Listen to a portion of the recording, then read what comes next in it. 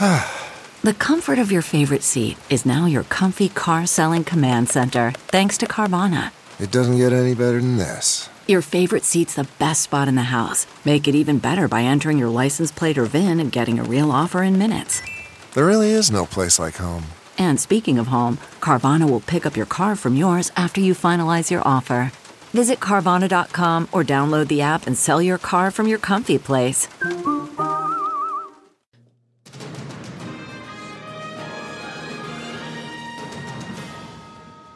Get ready, buckle up. We are caffeinating for this week's edition for Take Two. Everyone does have their caffeine on the table. And we are ready to break some news, talk about stuff that's happening. So we've got some inside info. So Mara Carabello with the Exoro Group, Greg Hughes of the Lobbyist and former House Speaker Kind is here, and Heidi Hatch, just a plain old news anchor and journalist.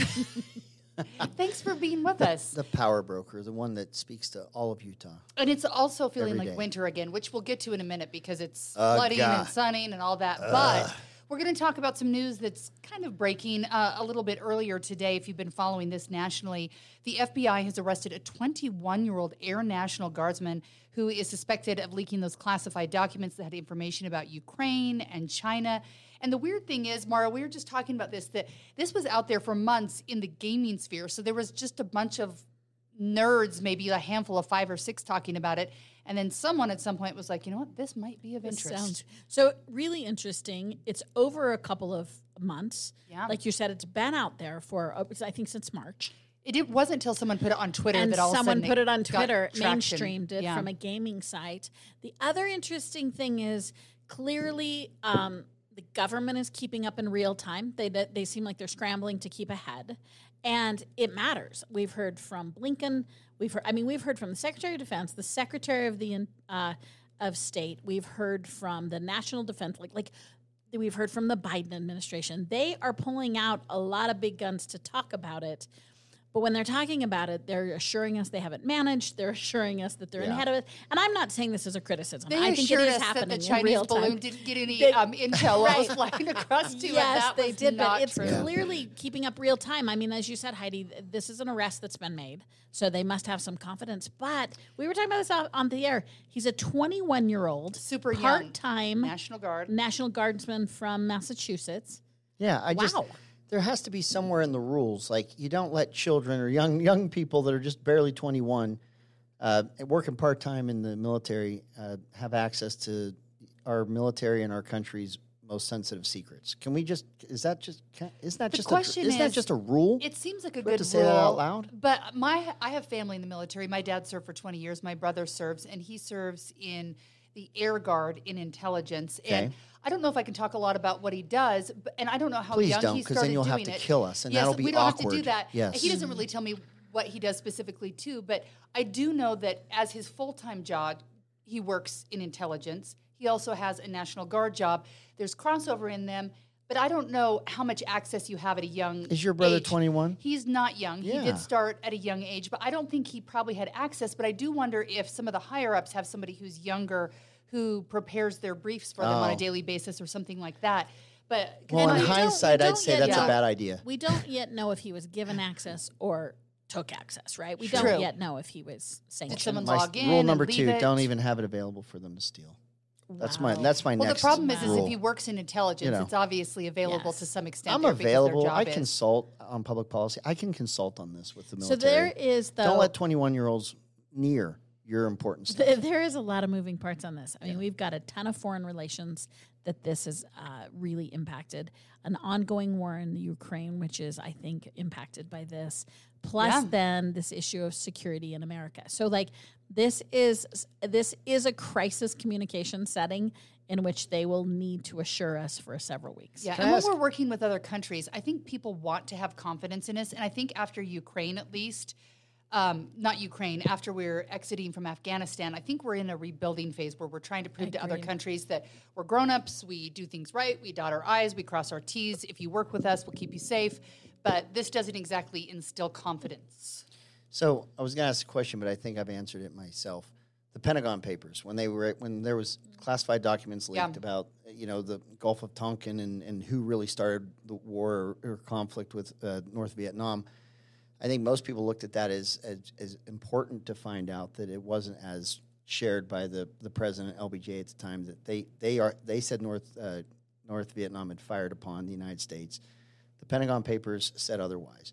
But maybe why that was a good thing and this is not a good thing is that this is intelligence in real time, and maybe that was looking backwards in time. Would that be it? Because there are times where people have thought that the leaking of government documents has been important or good, but I think the consensus right now is that it's not.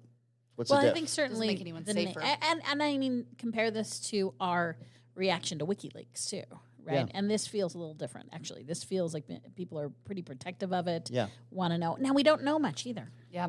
Which is probably a good thing if it's It'll be supposed interesting to to be see protected what else intelligence. comes out. But yes, you want people held accountable, and I think that sometimes in recent years accountability seems lacking. We still don't know who leaked this Supreme Court, and I feel like if we have the greatest investigators in intelligence, we could figure that out. That's funny, honey. I had that same thought. For some reason, that conflated with. I was like, the Supreme Court leaks. Now we've got. I don't know why I was so annoyed with us. I don't need us to be Bush League when it comes to. Yeah. Seriously, I'm with you on that. I like see. It's probably classified for a reason, I'm assuming. It's probably pretty important. So. Yeah. Okay, speaking of Bush League, I don't want to criticize anyone, but I do have some questions that I hope that you guys will criticize people. Just kidding. Okay, I'm always game for that, So I'm here. Mother I'm Nature here right now, her fury is here. So we've got the hot day. We had 83 degrees, which a couple days ago broke records here at the great state of Utah for being the warmest day in April. Well, we've got all this snowpack. Thankfully, it only lasted one day, but then yesterday it was in the 70s. We had some serious flooding. We had it in Kaysville where we saw an entire road just buckle and be torn up. We saw some in Ogden. I saw some in Roy. And then late last night, Immigration Creek started flooding in Salt Lake City. And we were seeing these emergency calls from Salt Lake City's emergency management team saying, please, we need people to come sandbag, bring your gloves, bring your shovels. But my question is, Greg, I'll let you go first on this. Are we waiting too late? I'm not an expert on emergency management. I just talk about it on TV. But it seems like we knew that we had a ton of snow. It was going to melt. Do we sandbag and get people out there before it happens, have them waiting in a dump truck, or are we doing this the right way when it happens? Neighbors come together, kumbaya, and we solve the problem in real time. So flooding is near and dear to my heart. I have a higher sense of empathy, or degree of empathy because of what happened to me. Are you flooding? Not People yet. It's actually, so the groundwater, I have a hole big enough underneath my floor that I can see the groundwater rise and go down, and it's not near my floor, and I have a pump. So I'm good right now. Okay. But I will say this. It's a really good question, and what I've learned from my experience back in January and what I've watched throughout this winter and spring is that your storm drains, and those storm drains are different than maybe an under drain system that a developer will put in for whatever. The storm drain system is something the city maintains or a county maintains. Most of the time, what I'm hearing when you see the flooding is there's a blockage. I would have thought, maybe because I'm so close to it now, but I think with all this talk about the snowpack and the runoff coming, that making sure our storm drains do not have blockage, that there's not debris, anything else blocking the way, should be something that we would be proactive about. Because the sandbags, that's getting a little ahead of it. It's hard to put up sandbags when you don't know what's coming or when it's coming. But storm drains, not having clogs, I think every political subdivision should be comfortable with the fact that their storm drains are clear and unobstructed. So that's where I think there could be a little bit closer attention paid. On behalf of all the public utility workers, I'm going to eye roll with you, to you, and to say, me. Absolutely, but they know that. But the so why does challenge, it block up? Because it blocks up potentially whenever water's flowing. So like Heidi can be on the ball and check it Wednesday at 10 o'clock. That doesn't mean, so you're talking mostly about debris and limbs, right? And it's real time. So they have to unblock constantly. I think you're right, Greg. The challenge is not so much the water, it's the pipeline it's in, whether that is a natural riverbed. It is, if the water can keep flowing, it will flow right on away by and large. I mean, we might get a little more volume in 2 weeks, but right now what is causing that? I think it's a combination, too, of are the cities prepared and are we prepared? Because we've been being told for weeks to get our sandbags. And you know that not many of us were like, we will totally do that if it looks like I need to. So I think the nature of preparedness is that there's always the majority of us that didn't heed it. I will just say this, though. I agree with what you just said, but in the experience in Draper, some of this is an accumulative effect, where some of these creeks, your flooding is different. where there's a creek or there's other areas where there's runoff over time. There's not been a lot of scrutiny paid, so maybe it's a little more narrow, or some of these drains or grates they're a little more obstructed over time. Those are the things that I think there should be really some preparation and making sure that there's not an accumulative effect in some of the storm drain systems, which I would imagine if you lived in a drought and you haven't had anything for a long time, you would see like we did in our city. But that's the stuff I think. I'm not talking like follow the log all the way down. This year, I do wonder if there are blockages, because I don't know if you remember, but in the fall, most of us didn't have our leaves raked up when the first snow came, and they just started rotting, and they were in the curbs and the gutters. I don't know. I've been wanting to call up my city and be like, all right, have you taken the drains off? Are you digging those out? Because I know it took us till we had a really weird couple days where things kind of melted and we can go up there and, clean up the mucky leaves in the wintertime. So I'm thinking there's probably a lot of garbage in our drains right now. I do know Salt Lake County has been working night and day for a long time on this issue. Correct. They think this is the biggest issue. That's where I'm gleaning this from. Is I know that's going on. Cities take over a little bit when it comes to sandbagging and other things, but like Salt Lake County, I do know has taken the long view on this. But it does seem like already we had a day of, I want to say 15, 20 places from pretty much Weber Davis on down. It does seem like there were a couple areas where you're like, seriously, we couldn't have prevented that. And there were some brand new neighborhoods too, where you think that one up in huge Kaysville sinkhole. Yes, Shoosh. I know. And the thing is we keep talking about how we have a better system than we did in 1983, which I believe we made a lot of changes. So hopefully we don't have a State Street River. But at the same time, think about the exponential growth that's happened in the state since 1983. A lot's changed. Right. We have a lot more people dumping stuff in the gutters and down the drains. So, all right, the grand experiment continues. More to come, too. I have a question. Yeah. Is there any equivalent to Bangerter's pumps that we're going to see with $2 billion or whatever the amount is that the state has set aside for the Great Salt Lake, but then seeing how much water is coming and it's lift? What's going to happen, or what could we do? What would we spend $2 billion on right now? That the cycle of the temperature, snowpack doesn't kind of take care of itself. You had that 83 year. You had Bangerter say, "Look, we got to put these pumps in here so we don't have this again." Pumps were never turned on ever again. We were prepared to spend a lot because we thought that the lake effect was gone because the lake had shrunk too much. There certainly is a lake effect. We're seeing the cycle of the weather. Is there anything you see on the horizon that the state would try to do to handle any of this that in hindsight will go, wow, was that a waste of money? I know now we're itching to use the pumps. Is there? Well, okay, so my perspective would be it is super critical that we focus on restoring not only the water level to Great Salt Lake, but the ecosystem to Great Salt Lake. But if we have that as the only goal and not one of the goals, I do think you'll see follies in overcorrecting to other sources. And I think if it's the lake and nothing else, you will see a lot of resources spent that at the end of the day end up hurting us more. So for me... So we'll create a problem on the other end somewhere. I think our sort of obsessive focus... Or it'll be a waste of money. Or singular focus. Those pumps being the visual of that. Well, and to the same rationale for it. We only have so much water. So when you get fixated on one solution for water, I think inevitably it's a folly at one point. Yep.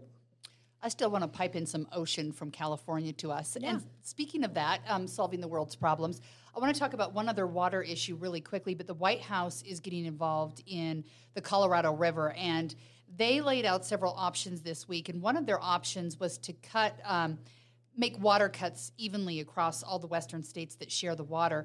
And right now, Utah, I don't think, has as big a say as other states in it, even though we use about 27% of the water in Utah comes from the Colorado River, which is actually a pretty big percent, and 60% of Utahns benefit from the river.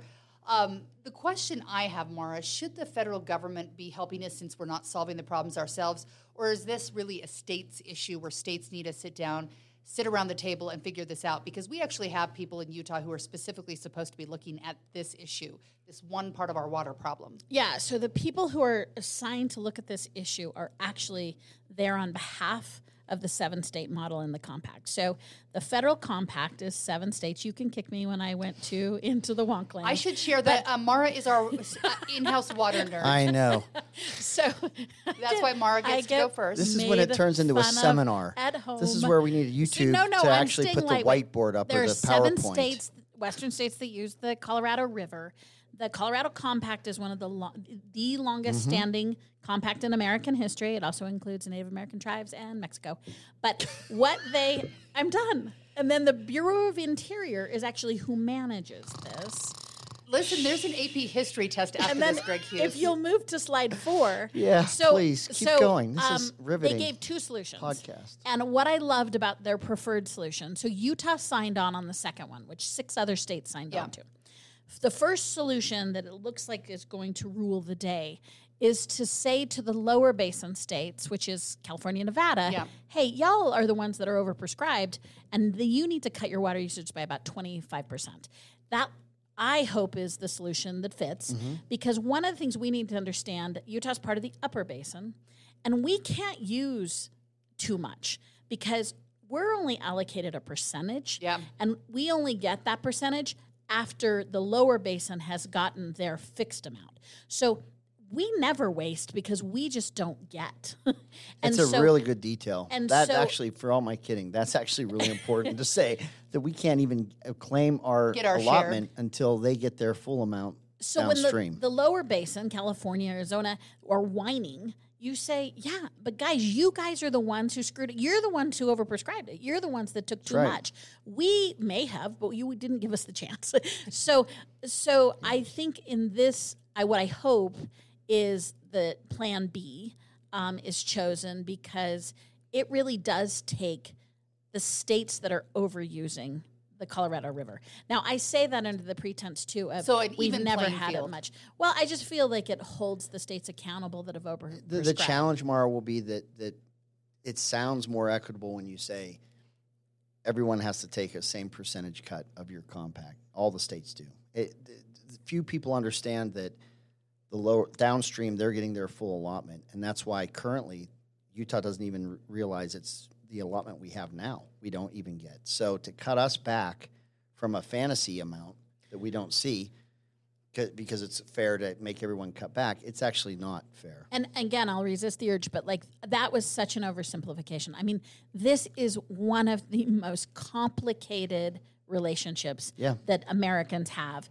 And so that was too oversimplified, but I do think that for the first time ever, we're looking at holding people accountable to the amount of water that they're using. It's incredibly complicated, but it couldn't be more critical, because if you look at the census data, the western states is where the population in the United States is growing. You have states that are shrinking. The places of highest growth are these western states. And so you got to have water. There's no population you can sustain without the water. And then I will say, this announcement was made at the Hoover Dam. And one of the things you have to take into account is both Hoover and Palin Mead have hydroelectric power. So there's also the issue of who is subscribed to the power. What do we do with the power? What do we do with the health of those canyons? I mean, it becomes really complicated. Domino. But I will say, one of the things that's heartening is that, and maybe this is the first time, but in the history of the compact, which is, again, over 100 years, they've never not come to reconciliation. This is a group of serious-minded, wonky water engineers who will sit at the table with each other. Nerd alert. And so you don't want to listen, but those are the people you want in the room. It's true. I mean, somebody's got to solve the problem for us. If only we could just spread things out evenly. I think Fort Lauderdale, the city specifically, and the airport there, they got just yesterday. I saw pictures of 25.9 inches of rain, which is like unheard of. In Utah, you got to wait a long time to get that much rain in 24 hours, which was too much for them all at once too. But their storm water drain system did not handle that. No, that's a lot of rain. Yeah, that's a lot of rain. It was canals for straight. It looked like Venice. That's what it looked like. And let me just walk for one more second. But no, 2 years ago, 2 years ago, the state legislature. I never say anything nice about the state legislature. Okay. 2-3 years ago, the state legislature formed the Colorado River Authority, and we appointed a commissioner. That is actually much more. the structure for Utah is much better matched to sort of keep Utah's place. Never going to get. We have some breaking news that's super exciting. That the water's going to chase all our listeners away because they're going to be done. Okay, I know. Stick around for it. No, they're exercising. Okay, so before we get to the breaking news, I want to talk Mayor Mendenhall for a second. We saw her actually outside last night helping with the flooding where I think a mayor should be. The chief of police was out there, all the big names. It was also on the same day that Mayor Mendenhall announced that she will indeed run for re-election. I think most of the time when you have a mayor running for re-election, they've got a foot in, they're likely to win. Greg Hughes, do you believe that she has what it takes at this point to win this election versus the only person I know running against her right now is the former mayor, Rocky Anderson? Or does she have a real dogfight out there for her? She has a real dogfight. I've lived long enough now where, upon reflection, I think Rocky Anderson was a great mayor. And I don't think it's because I'm seeing what he did differently. I'm just remembering he did some things. He spent political capital. He actually led. The problem that Mayor Mendenhall has, and frankly the mayor before her, and the city council, is that they have confused convening, listening tours, lip service for actual work or spending political capital. This city, I would love to meet the person who thinks or could show me what about Salt Lake City has gotten better in the last 3 to 4 years standing here today than it was back then. I'm in this city every single day. I see the Salt Lake Bees fleeing out of here. I see the houses around the ballpark area that are abandoned, that are A, abandoned, B, being burned to the ground on a frequent basis. The homicide rate in Salt Lake City, but even that ballpark area, we've never seen numbers like this before.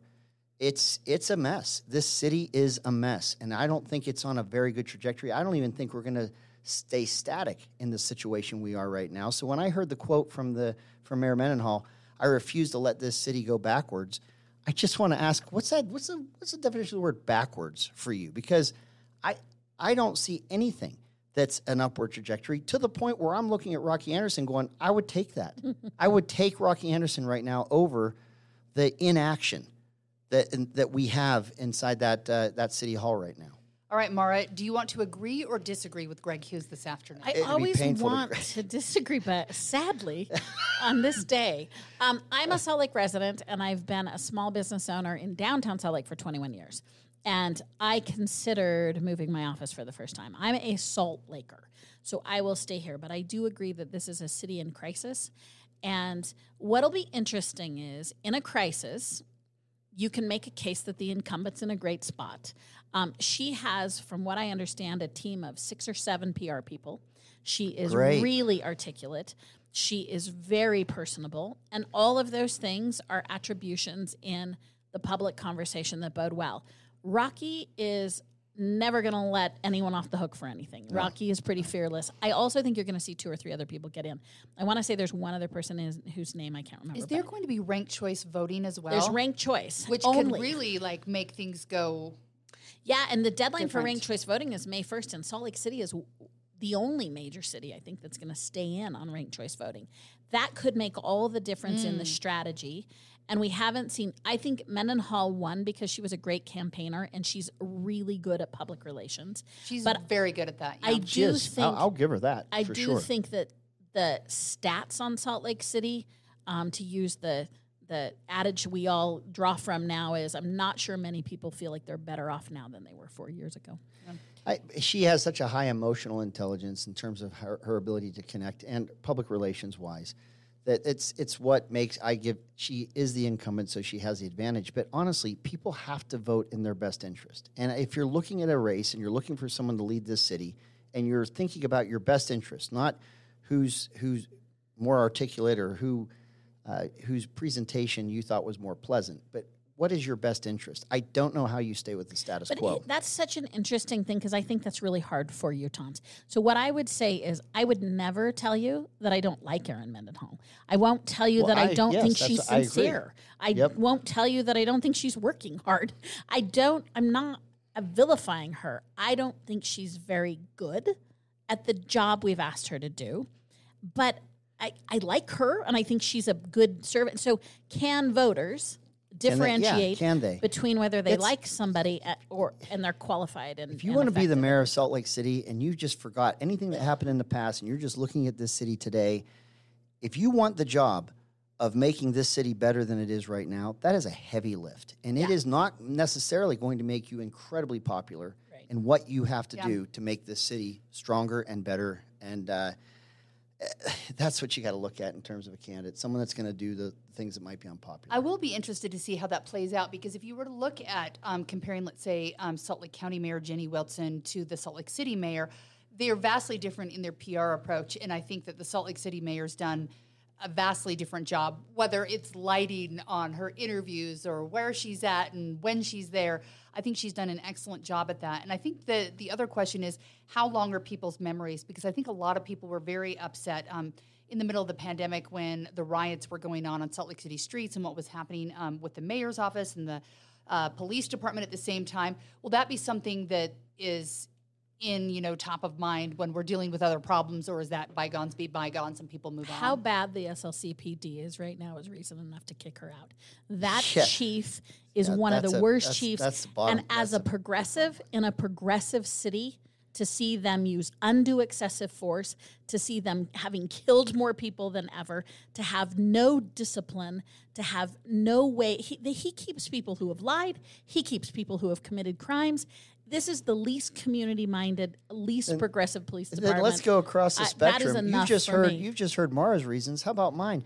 They don't actually pursue the crimes, the property crimes, the trespassing, the things. You back police in this state. So. I do. And I'm telling you what, there used to be, and I'm a business owner here, and there used to be a program that we were signed up for that if the police had been called to your property, you got a report that would let you know that that the police were called there. And that was a very useful thing as a property owner. They've done away with that.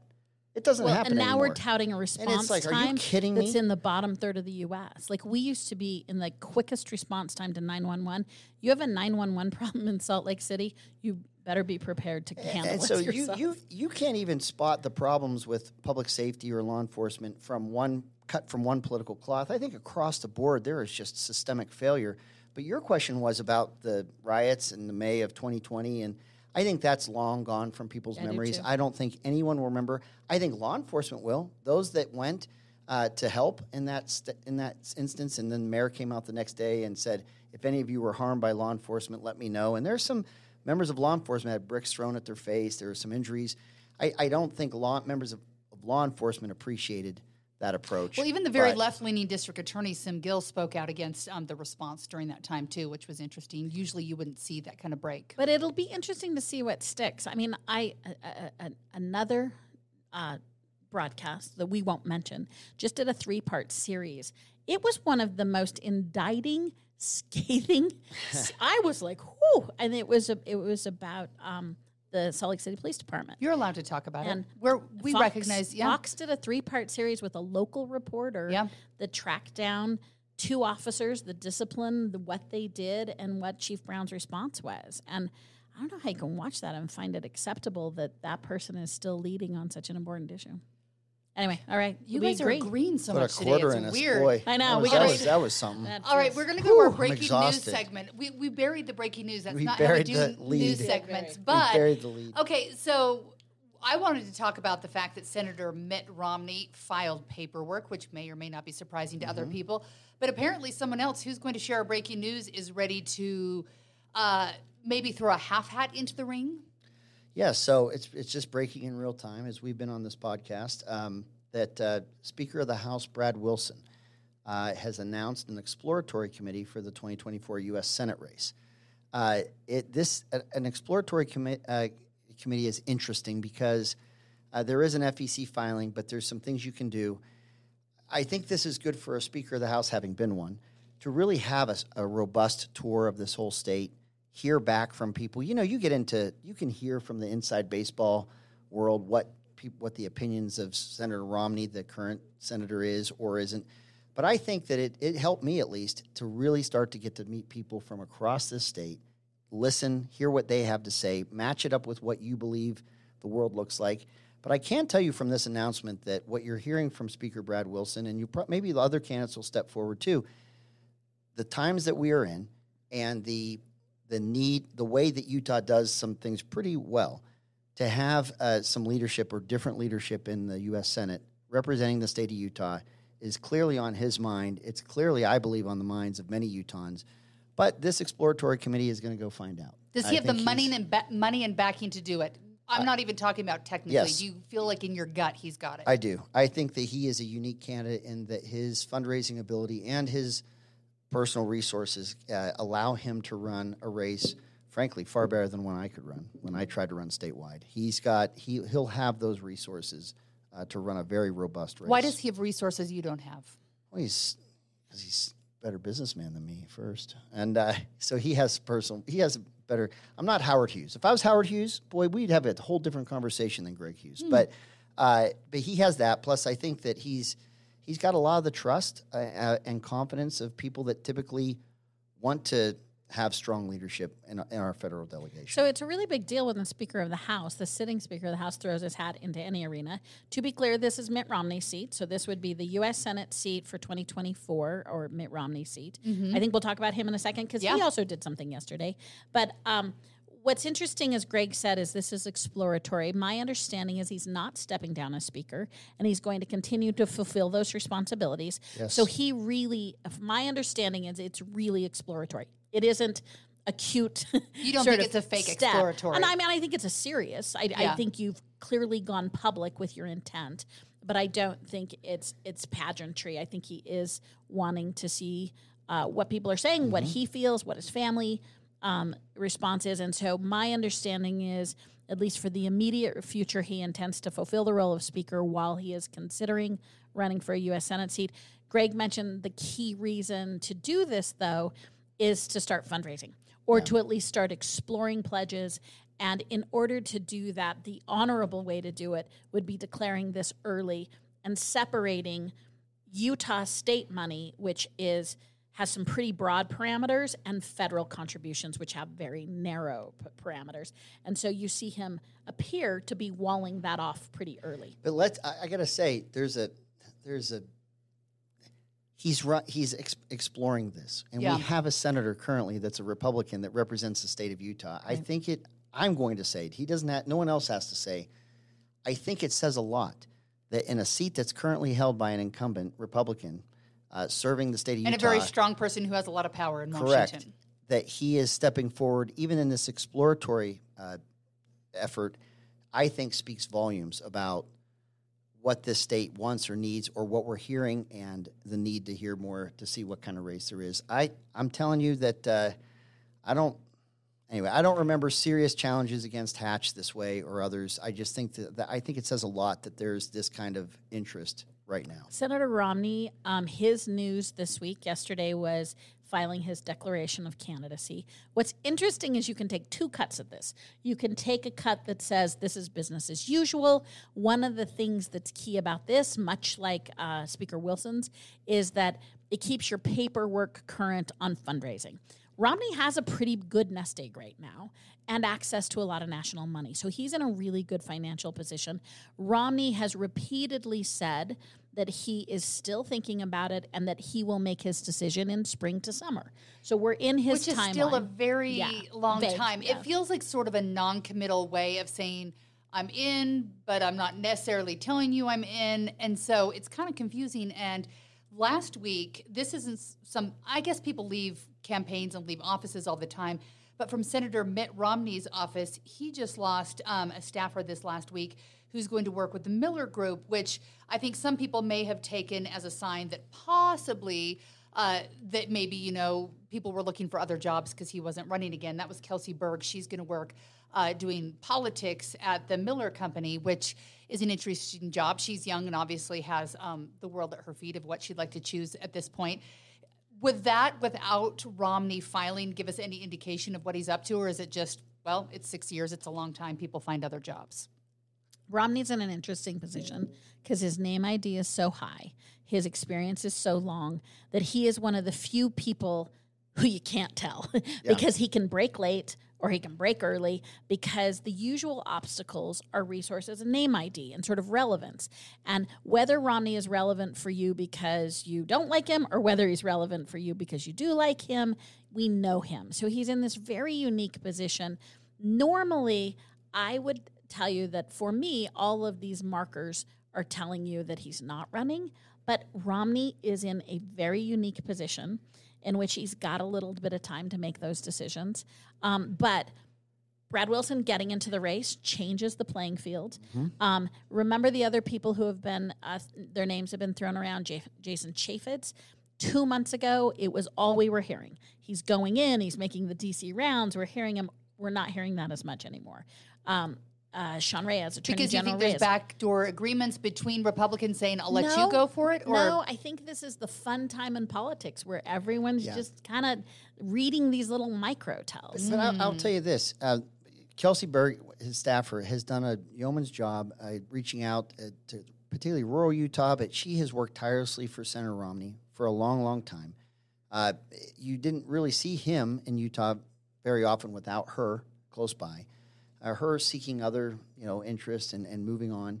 It does tell you that someone that you've always seen with him from day one, not with him, means that she's looking for job security or she's moving on to a different challenge. That has a tell to it. What I do know for fact is he doesn't know, because if he did, he'd say, "I'm running." It would create certainty. Any exploration committee or announcement would be understood as a direct run against him. He has left the door wide open for people to decide whether they'd like to run or not, because he will not say one way or another. He's just giving himself more options later.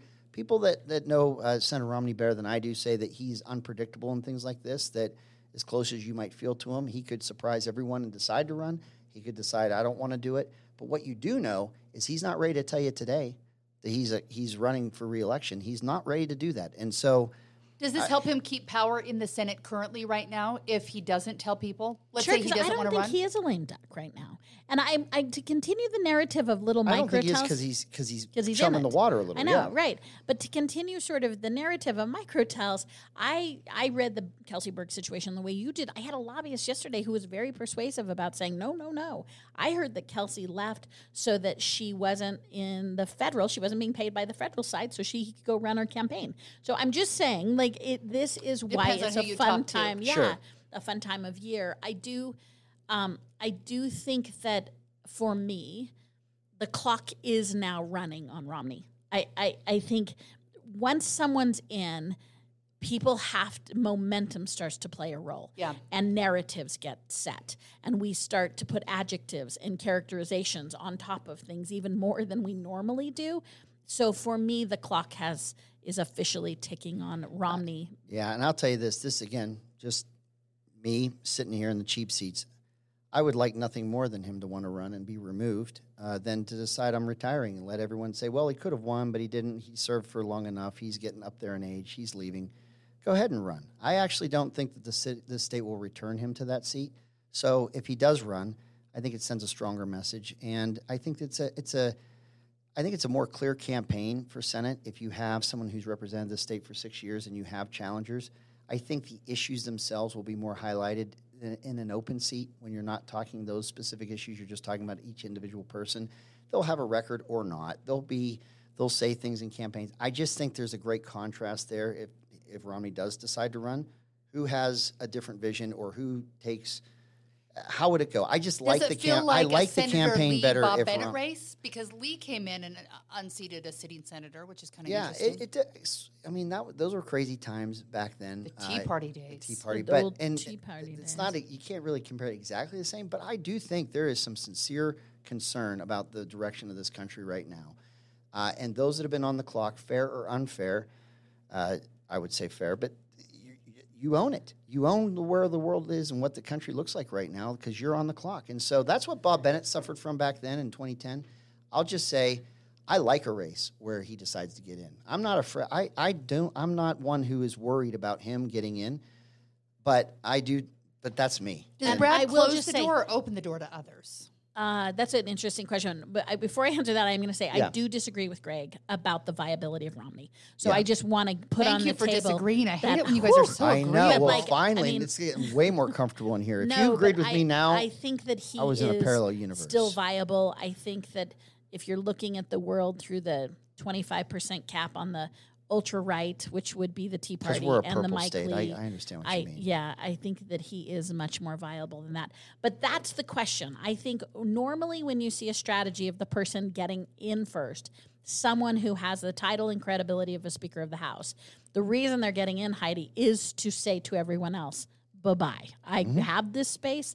This is my space. So in theory, if the Wilson campaign goes in strong and goes in big, it should deter other people. And if from Mara's getting in. right, that means he's courageous. He's the guy that's saying, look, I'm ready to go. I'm ready to look into this, and I'm ready to move forward when no one else has. So I think if Mara's right and there is a viability to Mitt Romney, look at who's ready to take that on. And so It'll be interesting to see how it goes, because I think because we watch politics so closely in this circle here, we know who Brad Wilson is, but how many people at home who even pay attention to the news don't truly know who he is or have Speaker the name Hughes recognition? can tell you about yes, name I can ID tell on you that speakers. it's like a cloaking device, okay? Nobody knows who you are. You way more than I actually They know, knew at but the they time. don't know that they know. They don't. But that's where the resources are so important in a race, because you have to have a narrative that you can convey to people, and you have to do that through the traditional media, the digital media, the rallies. There's so many different ways you have to create conduits of communication, especially when you don't have high name ID. And I'm going to tell you, that takes resources. That takes money. That's how you can get on the map very quickly. Okay, so if Brad Wilson's in, we've got an upcoming interim legislative session coming up where they have meetings. Does this mean he's going to get ready and give us the most exciting next legislative session? Because this one, we talked about the organization of it. They came in there swinging. They knew what they wanted to accomplish, and they did.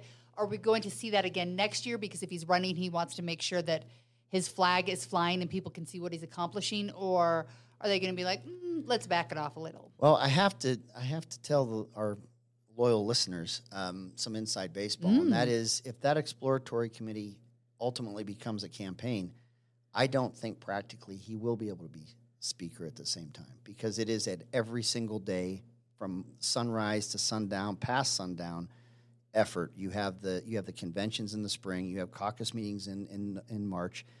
I don't think if he ultimately decides to run that he would be presiding over that next session. I think it's fair to say right now that when I hear him say he's going to keep his speaker's job and explore, I say, okay, my assessment is you could do both pretty well.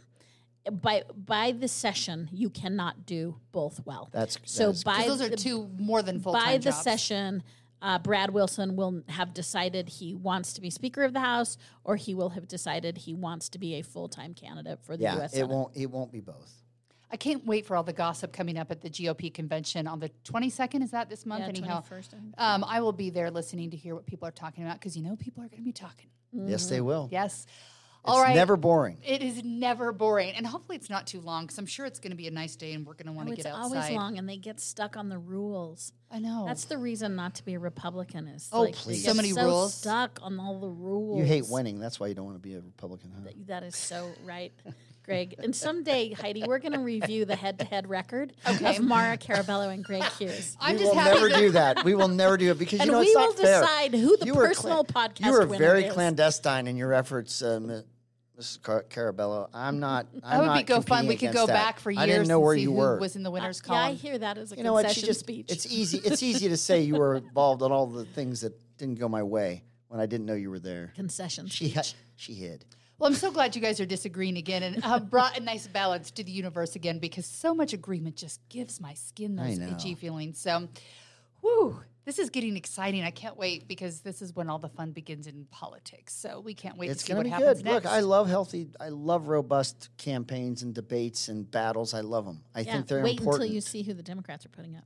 Yeah, if the Democrats can convince Ooh. themselves they're even Mara, viable in a I have statewide so race. many people who say they want to see you run. Will you ever run? Will you be the candidate we're looking for to fend off I Senator say Mitt with Romney no and Brad Wilson? demur, I just don't know that I'm electable. You know what? I actually celebrate that opinion of yours, because I would never What want. makes you I not actually think she would be electable? You're successful, spicy, very and I don't want fashionable. her to run because she would win, and I don't want her to win. So I'm glad you don't want to run. Let's see what Greg files for next, and I will agree. You'll run against I him? will agree to run against him. Yeah, that would be hilarious. You do a real good job. Ooh, I could not Countering wait. me. That sounds so fun. Woo! Horrible. Putting the FU in fun.